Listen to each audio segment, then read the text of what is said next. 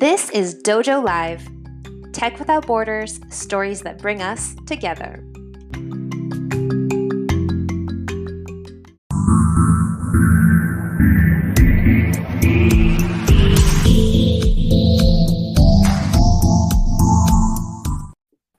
Hello, everyone, and welcome to the first episode this week here on Dojo Live, May 9th, 2023. My name is Kim Lantis, and it's my pleasure to be co-hosting along with America Guerrero today. Hi, everybody. Hello, Rakesh. Yes, Hey, Rakesh. America. Hey, Kim. Hello, Rakesh Yadav, who is the founder of Adaptive. Thank you so much for joining us today, Rakesh, out of the Bay Area. How's the weather? Oh, weather is always great. Thank you for having me. Perfect. I'm glad to hear it. You know, today we're here to talk about, surprise, surprise, AI, that big buzzword. It's everywhere these days, but in conjunction with machine learning and how that applies to e-commerce. But before we dive into the topic, we'd love to kind of get to know you a bit better. Rakesh, what's your story? What's your passion? And what's led up to your time founding Adaptive? Yeah, broadly, thanks a lot, by the way, Kim and America, for organizing this and hosting me. My pleasure. Thank you. And my story is just a typical immigrant story. Did undergrad in India, grew up in India, then my master's, then joined Google, first job, stayed there 14 years. Probably too long, but it was needed to build up the skill sets and build up the network. As far as first jobs go, you could do a lot worse, I think. Yeah, I got lucky. I got lucky like that. So I didn't go to Ivy Leagues either. So I went to like LSU, Louisiana, of all places. And yeah, I was too poor to pay for money. So Louisiana gave me full funding. That's how I picked. Those were the reasons. I love it. Yeah, random butterfly effects. And then after that, within Google, after a few years, I started picking 0 to 1 projects. So, and then my name started getting called for anything when we wanted to get them off the ground. So I was textbook definition of intrapreneur. While I was waiting for a green card, that was the main reason I had to stay longer. I ended up building a lot of 0 to 1 projects, and my batting average has been in 14 years. I think 14 projects, 8 of them reached billion plus ARR. 7 of them I killed between 6 to 9 months. Wow. And yeah, and the last few projects was in Google Ads. We built out, we founded and led a team which built out the end-to-end machine learning platform, which the main premise was in Google Ads for an idea to reach production, which is in front of customers or consumers. It would take 6 to 9 months. I personally wanted to reduce it to like less than a day, which was probably too ambitious. But by the time I left 2 years ago, March, many teams were able to get their idea in production in like 3 to 4 days, which was a big improvement. Wow, that's fantastic. Going from 6 to 9 months to 3 to 4 days. Yeah, that was great, especially because 2020 and COVID hit, right? So everything needed to adapt faster. So this kind of velocity helped increase the innovation to a bigger extent. And as you can imagine, like a lot of Google products, like especially ads products, benefited out of that. For sure. And then the premise was after, if at Google there is a need for such a platform, what are the rest of the people in the world doing? Who can't attract, who don't have these many resources in terms of human talent as well as machine. So that's where I quit. Thankfully, bunch of us who have been working with me for like 6+ years also quit. And bunch of Google leadership, along with all my Bay Area and broader network, also invested. And we were able to set up this company, and it's been 2 years. And yeah, we currently are focused on e-commerce vertical and vacation rental vertical. But in the background, we are really building out end-to-end ML platform, so that way it's very easy for people to leverage machine learning capabilities, so that they don't have to hire like Google engineers or Amazon engineers. I love it. So let's dive into that with Adaptive, your end-to-end capabilities, machine learning, e-commerce. What exactly is the solution that you're providing? What's the problem you're solving? So for rest of the companies who don't have the talent pool or also the resources like money to pay for the compute, what we are providing is intelligent products. So basically, we help them build out their own Amazon. So that way they can control their own destiny. So there are multiple intelligent products ranging from recommendations, which are highly personalized for every user, to personalized search, which is again highly personalized, so that if three of us search for shirts on an apparel site, uh, the machine learning will understand that America loves color red, I love color black and white, and yeah, pink for you, and that way it will be very highly personalized even for the same search results. But all of these are focused to drive up revenue. At the end of the day, if we don't increase the revenue, there is no point Of for course. using leveraging machine learning. Yeah. All right. And I think that's a great dive into the question that we're asking today, or asking and hoping to answer, right? Yes, the topic is AI and machine learning for e-commerce. How can direct-to-consumer e-commerce retailers take advantage of AI and machine learning technologies to scale their businesses in 2023? So please share with us the answer. Yeah, at the end of the day, machine learning can, at the end of the day, all the consumers directly should be seeing whatever they want. So, according to their interest, according to their current context. So, for example, by context, I mean if I'm traveling on a business, if I'm looking for business attire, I'm looking for something else other than like when I'm looking for my whole family, like a costume for Halloween. So the context is also important even for the same person. So at the end of the day, there is insane amount of value to be had by using machine learning for all the pieces of the site. Ideally, even the organization of the site, like it should be tailor made for every customer. So let's say someone has like, you know, 1 million customer, it should be 1 million version of that site for each of those customers, ideally. So uh, basically pick anything and everything on the site, ranging from search recommendations to reviews to which reviews to show. Like if I'm looking for, if I'm love traveling like hiking in the mountains, I would prefer trekking shoes. And let's say someone who wants beach wear will prefer beach sandals. So even all of those contexts are very critical. And then the reviews should also like things like reviews should also extract that information which is relevant to me, rather than the entire, like everybody seeing the same site.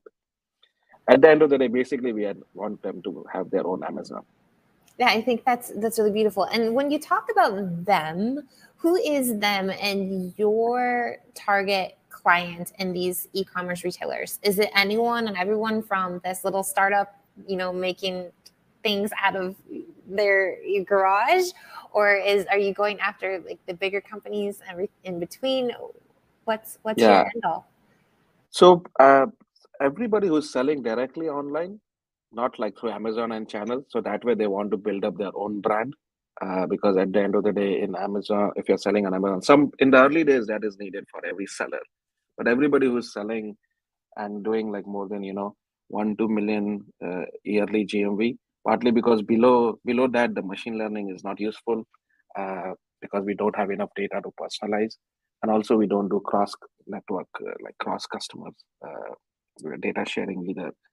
So someone who is selling online wants to create their own brand, wants to grow very quickly by leveraging machine learning, ideally over 1-2 million GMV, so that it has enough purchases.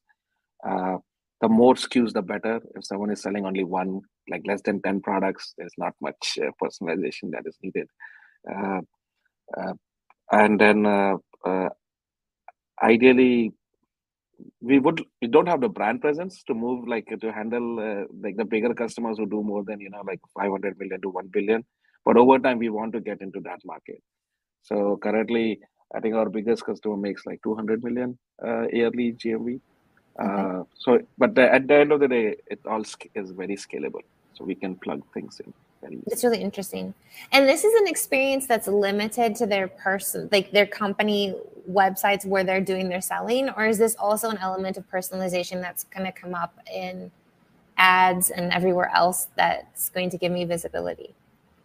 Yeah, just for ease of integration and being able to launch customers very fast, we have built out products. But at the end of the day, all of these products are using some foundational machine learning models, like taste models based on color, based on preferences, then context based, like events, like which products after purchasing these, after looking at these three products, people purchase this one. Geo profiles, like someone from New Mexico, Mexico, and Bay Area might have like different tastes based on the weather. uh, Purchasing power of every user. So we built out all of these. So then we can actually use it for other things. Like for example, on Google Ads, one of my customers, they asked us for this purchasing, like a lifetime value of a customer data.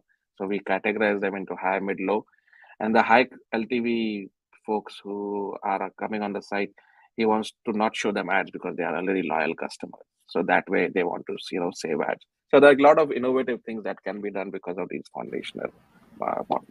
And I think what you're talking about with the ad work is a really interesting element of personalization that, to be honest, I don't think I've ever heard of before. And it makes a lot of sense, because if you know that this person is loyal, you wouldn't want to be heckling and like, let me have this amazing experience. So let's talk to this how important is personalization in e-commerce in general to drive this increase in revenue that everyone's hoping for? Yeah, so uh, I think in the current market we have seen not many people have been able to. A lot of our customers have been able to generate like 20% lift even through like just recommendation and search, sometimes even higher. Of course, for somebody who has been using machine learning already for the different pieces, the lift might not be that much. But more than just the revenue lift, there is something to be said about being adaptable to changing market conditions. For example, everything was looking good, but then COVID hit. So how does the inventory change? And then do we really still want to show the same product recommendations? How quickly can rules-based or human-based analyst can adapt? Because we train our models and change things daily, weekly. In Google, we used to do every 15 minutes, honestly, just that we don't have enough data here. So we can really do as often as possible. So the changing market dynamics is a very important cutting edge thing that is needed in this current scenario that we are going for. What is unique at Adaptive? Because I have seen that tons of companies are selling that they are utilizing AI and machine learning. So that is not longer like new, or is Yeah, it new, or what could you share? yeah. So I mean, AI is not new. It's been like for 50, 80 years. First time the neural nets were coined. Uh, the the main thing that is really new is the we have built out a system where we can pick the right model for a right business person, and we make that decision on a daily basis. So, and then over time, we'll keep adding to this pool of, like, currently, I think we have like 20, 30 models. But over time, we'll just keep adding more and more these techniques. But all of that complexity is really hidden from our customers. So that way, they don't have to understand, oh, ChatGPT is a new technology. Should we use it? Should we not? In the background, if it is useful, we'll just use it. And then we we put a layer on top of experiments. So we try out, with smaller traffic, each of these models, and let the winner survive, and then that takes over the whole traffic, and we make this decision on a daily basis. So something like this level of adaptability, and then having end-to-end package system, so that way system can adapt and heal. While many people talk about just different models, and not many others, for example, machine learning engineers are not able to run something in production. And then production folks, like infrastructure folks, don't understand enough machine learning. But the unique part over here is everything is in a well-contained, simple package. So much so that a lot of us, all of these have APIs, but they also have a widget. So you can just embed a widget and forget about APIs or anything else and just move on. I think that's actually really fascinating. And when it comes to quantity, I mean, I understand your ideal customer and the number of SKUs, offerings, etc. But when it comes to machine learning and data, like you mentioned, Google being able to do in 15 minutes because the numbers are there, what maybe it'll take you can't do for a day or something. But like, is there ever too much? Is there ever going to be a limit to what machine learning AI is capable of? Like, when is enough enough? Is like, Yeah. So same types of data, after a certain point, the models learn. So on those fronts, there is enough. Beyond a certain point, if it's the same image with of same red shirt, there's only so much you can train. That said, for different variety, that is never enough just because the world is changing on a daily basis. So like whatever we have trained, like, on like, let's say, until last year's data, but this year is completely different. So this year data needs to be fed in. Then of course the 2020 year was very interesting for everybody. So whatever was trained beyond that will not work in 2020. So everything needs to be retrained. That's why this crazy focus on like continuous learning. Like humans, we want our models to be like humans, like continuously learning, continuously adapting. That actually makes a lot of sense. And I think in terms of trend is with e-commerce, I think this makes a lot of sense for individual companies, right? Like these are my products, these are the products that I'm selling. But how would a technology like yours or similar to yours is there the potential for abuse in places like Amazon where there's so many different retailers, so many different individuals? Facebook came in the news, when it comes to just elections and like influencing people and whatever. Is this also happening in the e-commerce space? Yeah, so one of the main reasons why we don't share customer data across the board is for that reason. So that way the machines really are only trained for our one seller's data and nothing else. So that way it's like very same as basically it's their IP and it stays with them. Okay. So we don't learn anything like cross-cutting like Amazon or whatever Facebook has done. Second piece on the e-com side, this is the other reason why I didn't pick healthcare or fintech as a vertical, just because of like in the early days in a startup life, right? Like there's a lot of failures. So just in case, I didn't want to have any failure on the healthcare world assigned to me. So that was the other reason why we really wanted to do. Like if I gave you a bad recommendation on a site, it's probably fine. Lower risk when you're buying risk. a pair of shoes than when you're choosing a defibrillator or something. Or did I even say that word right? I don't even know. Yep. Yeah. And like one big hospital owner who has a chain of hospitals in India is talking to me about putting our image model in there. But even in that scenario, we are going to keep the doctors in the loop. So that way the final decision is in doctor, just that machines will give the hint. Just that there'll be like a pool instead of like main primary surgeon, it can go to like first year residency when we are like really, really confident. Still, we are not making full ML based decisions on those critical scenarios, especially because of that edge cases where it goes haywire, because it is all probabilistic. So you really, it's not like pure math, right? So it's really not 100% accurate because it's not one equation. Right. You're referring to healthcare, right? Not hospitality. No, healthcare. Hospitality, we already know. And I think it makes sense. Something I meant hospitals. Yeah, hospitals. Yeah, and it makes sense. I mean, it's something that we hear often, and I agree with. Right, when it comes to artificial intelligence, the end goal is to help us do what we do better and best. Right, and so in that particular instance, empowering the doctors or the physicians to make better decisions, maybe investigate a path they might not have otherwise investigated. But ultimately, the decision I think is right, but it's a human thing. And I think there's elements of just emotion and I don't know, like it sounds so silly maybe, but there's so much to be said of like this gut feeling that we as people have that a machine I don't think can replicate. Yeah, definitely. On some of those, that's where the experts are, right? Like that's where the 1% are. So the surgeon that I'm talking about, he's just barely from 7 a.m. to like 10 p.m. He just does surgeries. And in between, he finds time to look at these CAT scans to decide that, this needs surgery or not, right? So barely, I think most likely he eats like once a day, things like those, like 2 coffees. Maybe he is a machine. Yeah, he is definitely a machine. But the longer the amount of hours he works, he saves lives directly. So it's directly proportional to like having an impact. So that's why I can't blame him either. I mean, more power to him, whatever he can do.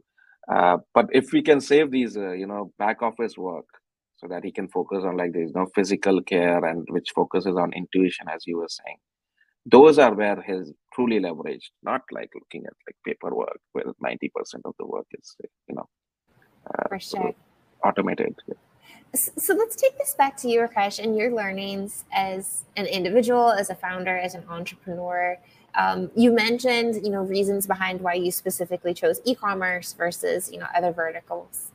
What other advice might you give to people like you who are looking to get into the startups to try something new? What has worked for you, and maybe what didn't that you would counsel others not to do?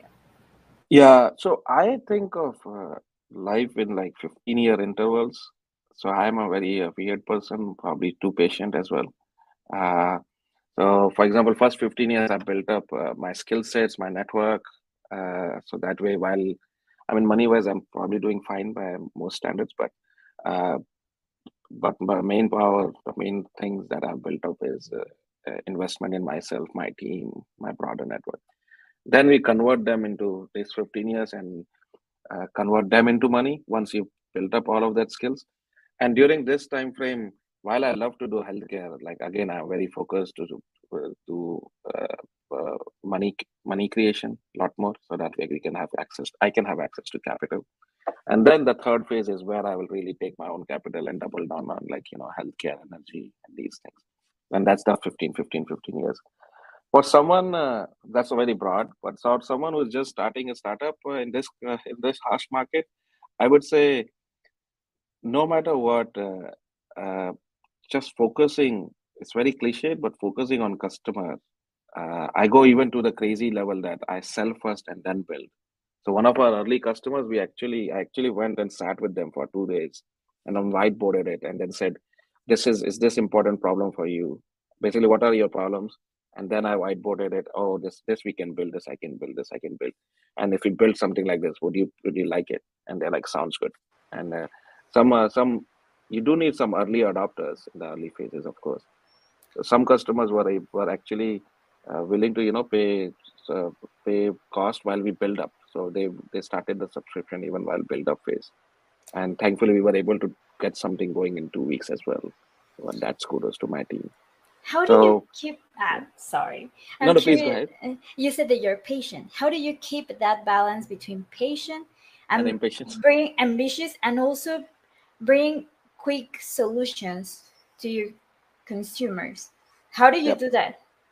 Yeah. It's very weird. So you have to zoom in, zoom out very quickly on the time scale. So on the zoom in side, which is like on a weekly basis, I'm very impatient. So day and night. But on the broader goals, like thinking about like 15 years, I'm very patient. So as the sayings go, right, like most people overestimate what they can do in a year and underestimate what they can do in 10 years. And that's pretty much very true. Like if you have line of sight, uh, that's it. The 10, 15 year goals, you don't think about it every day, right? Like it's like once a quarter, once a year kind of thing. You just write it down, 10-year plan and move on. You take every So now and then you take a step back and step say, back. okay, where am I? Have I progressed? Have I not? What can I do Yep. differently? And that's the part of the actually that's piece of my Google training as well. One is like focus on people, so keep like have awesome people, because my job is to take care of people who actually take care of customers. But second is uh, process is like OKRs, like quarterly OKRs. Like from day one, we wrote quarterly OKRs, even if it was like to come up with a product plan. Just write it down and then rate it, and then we have a weekly snippet where we write everything. Like everybody writes whatever they worked on this week. Just for because of this remote setting, we have to like over communicate. Also, it is optional, but we do that. Then other advices that I will give for founder is ideally find the right investor, and be like, I think most founders will know this, like be like we are very okay to hear no. So like after 99 no's you hear one yes. Same with customers, same with investors, and that's very fine. So if investors said no, don't get bummed out, keep going. That said, please look for critical feedback. I think a lot many investors don't really, they try to be nice. So unless you have a Mm-hmm. term sheet, it's a no. That's one thing Mm-hmm. which I also say.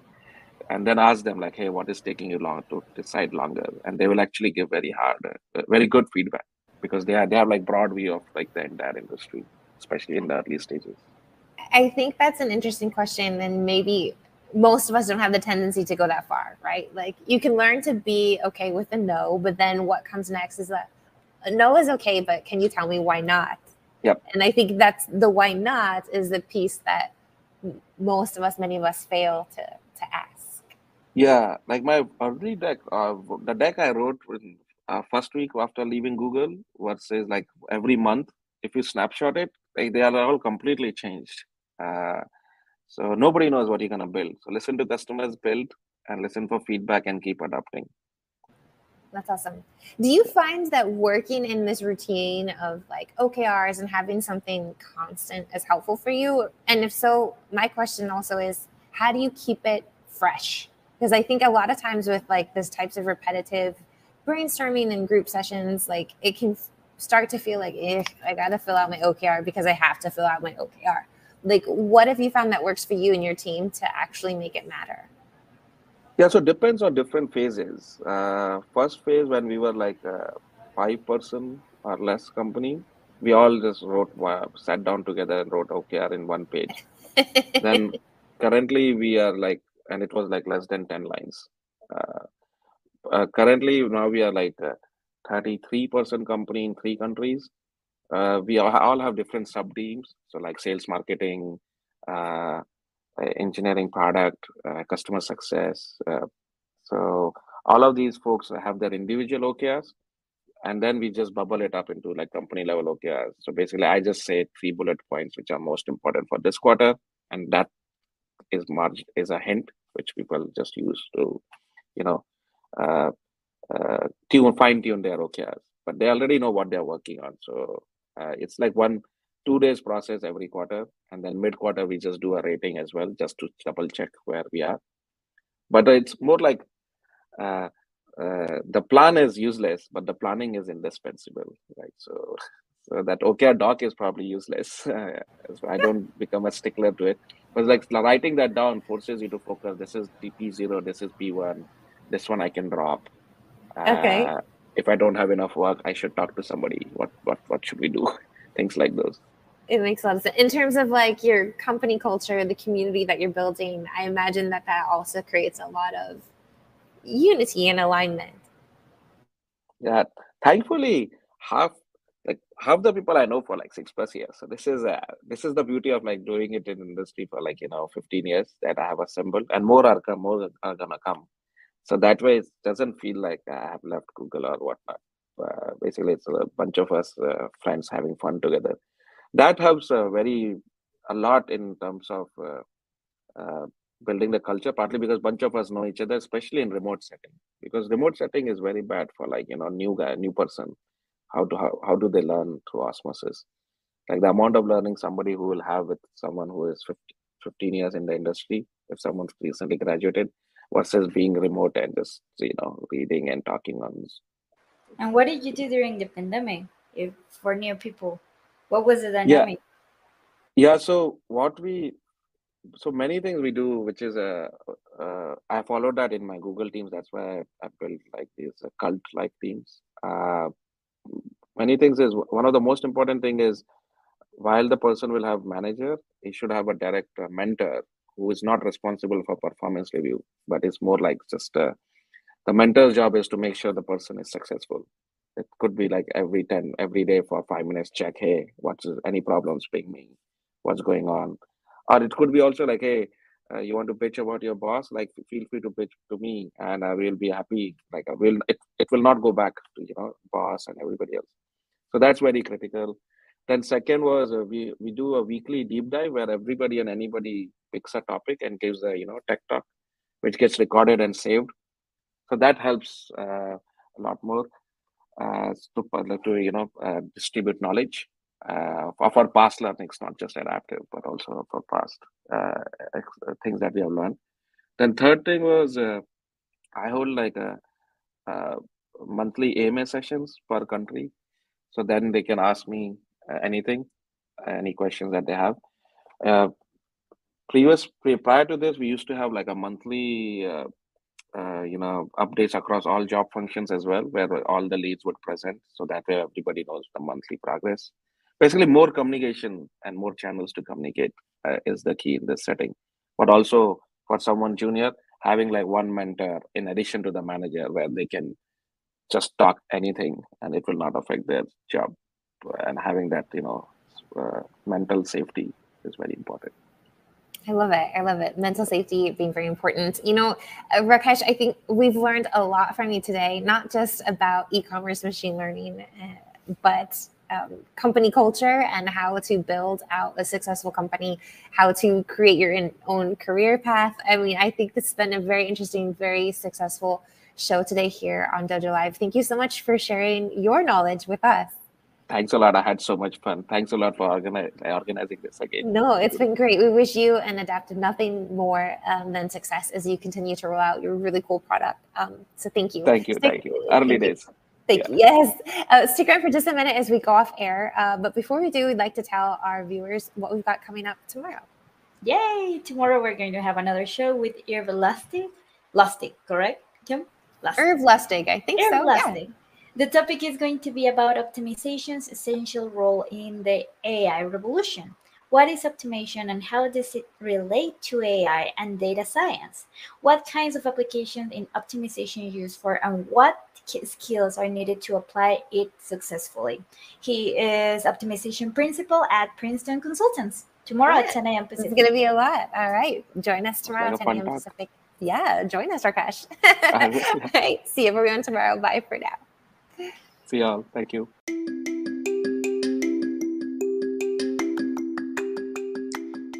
Check out past episodes, transcripts, blogs, and more on our website, dojo.nearsoft.com.